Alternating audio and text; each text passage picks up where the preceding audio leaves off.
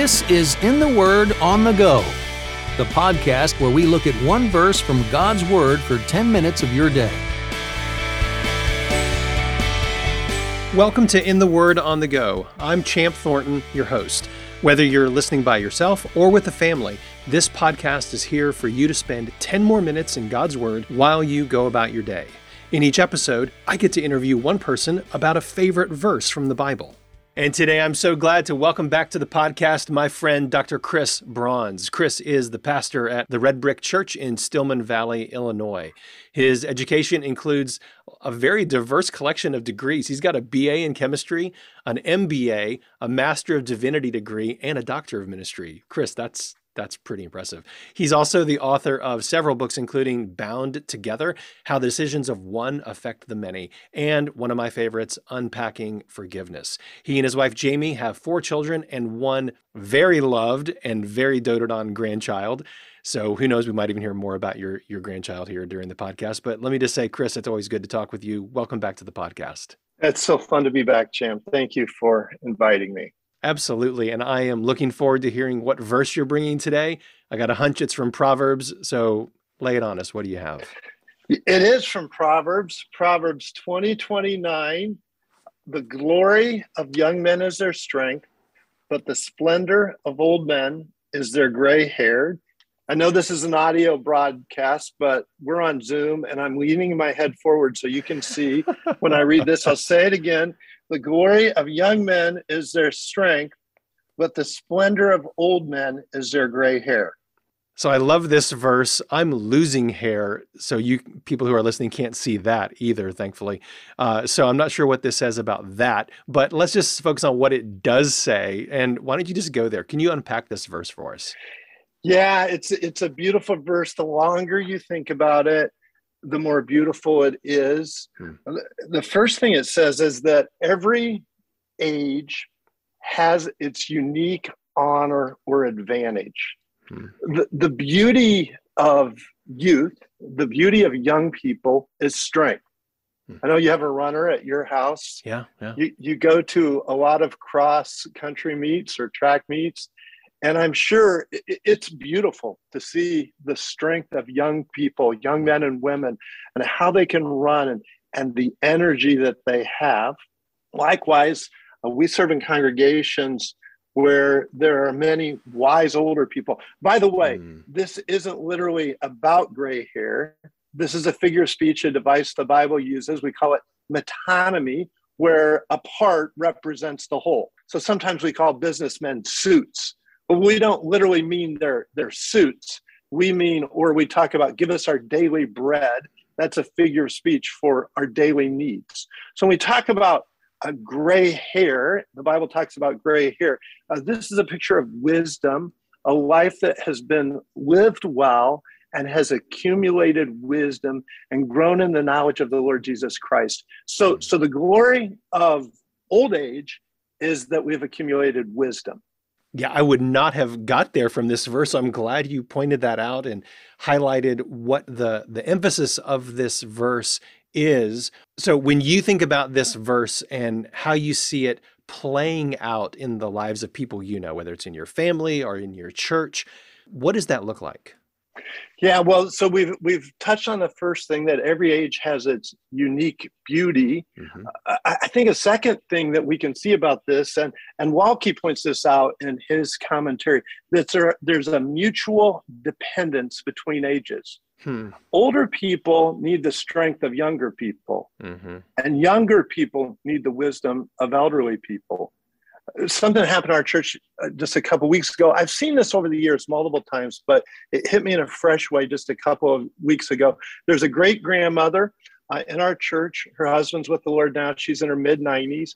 She has great grandchildren, and she's very frail. She's a lovely, lovely, lovely lady. I'm privileged to be her pastor. She's very frail, and we have different steps. And I watched her junior high grandson, great-grandson actually, helping her, assisting her very carefully out of the church. She's a small lady, she's frail, and he was walking very gently. He had a hold of her arm and makes me emotional even now. But if she had started to fall or something, he would have held her up. He had her. And by the way, she was loving every moment of it. She had her great grandson who had his strong arm around her, and she was beaming as he helped her down the steps. So he had something that she depends on him for. But likewise, she has something to offer him, and that is wisdom. Her and her husband started a business. They moved from a ways away. I think he is the 21st great-grandchild in her life. And if he will listen to her, as I believe he does, and to his grandparents, they have something beautiful to impart to him. And that is a wisdom. Usually, by the way, we say this to young people, this is usually imparted through stories. Older people will tell stories to younger people, to talk to them about the gospel when they sit at home and when they walk along the road, when they lie down, when they get up. And so there's this mutual dependence that we see in this verse. Older people depend on the strength of younger people. We should see lots of younger people helping with yard work, helping grandmas, doing those things.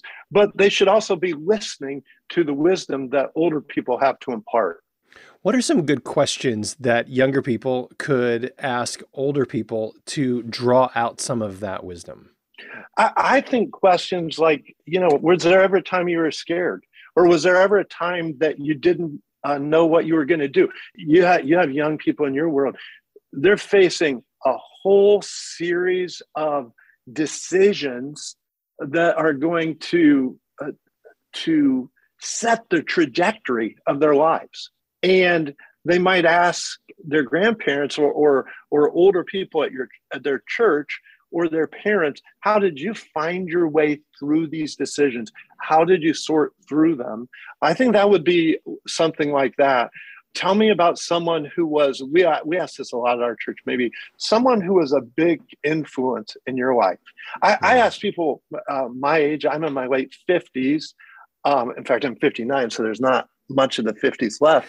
But I ask our older people, looking back, do you remember a Sunday school teacher or a camp worker or someone? And almost always, those will bring up stories of great influences. That's so helpful, Chris. Are there any other observations from this verse that you'd like to bring to our attention before we close? Yeah, we should notice there's a progression here. Strength is beautiful, but if there's something we see in the Proverbs, that is that wisdom is the most valuable thing. And so the strength of youth should be spent in pursuit of wisdom. Wow. Now, of course, at my point in life, sometimes I'm frustrated. I think, why couldn't I have been strong and wise at the same time? I'd like to have the wisdom of where I am in ministry and the strength I had in my 20s. But then I realized, no, it is in growing weaker. It is in going through trials. It is in acquiring gray hair that I become more dependent on Christ and that I grow in wisdom. And so strength through weakness, growing in wisdom. The progress of this is critical. So Ecclesiastes 12:1, we would say to young people, remember your Creator in the days of your youth, before the days of trouble come and the years approach when you will say, I find no pleasure in them. Chris, that observation is so helpful, and I love this verse and how you've unpacked it for us. Thank you for pointing us to Proverbs 20:29. Would you just close our time by praying this verse for all of us? For sure. Our Father in heaven, we're thankful for the beauty of every age. We're thankful for young people who are strong, who are given the energy to work hard, to care for older people. I think about the picture of this young man in my church taking care of his great grandma.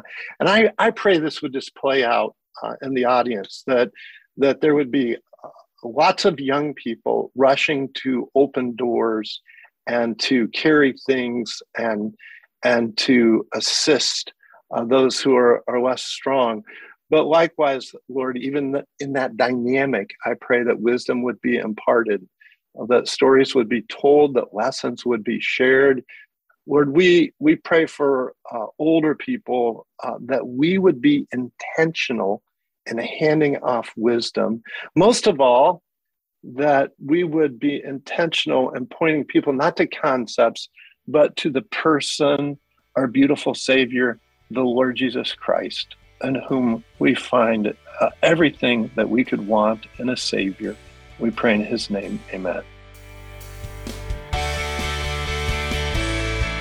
Thanks for listening to In the Word on the Go. For more information about this podcast or to listen to past episodes, visit wordonthego.net.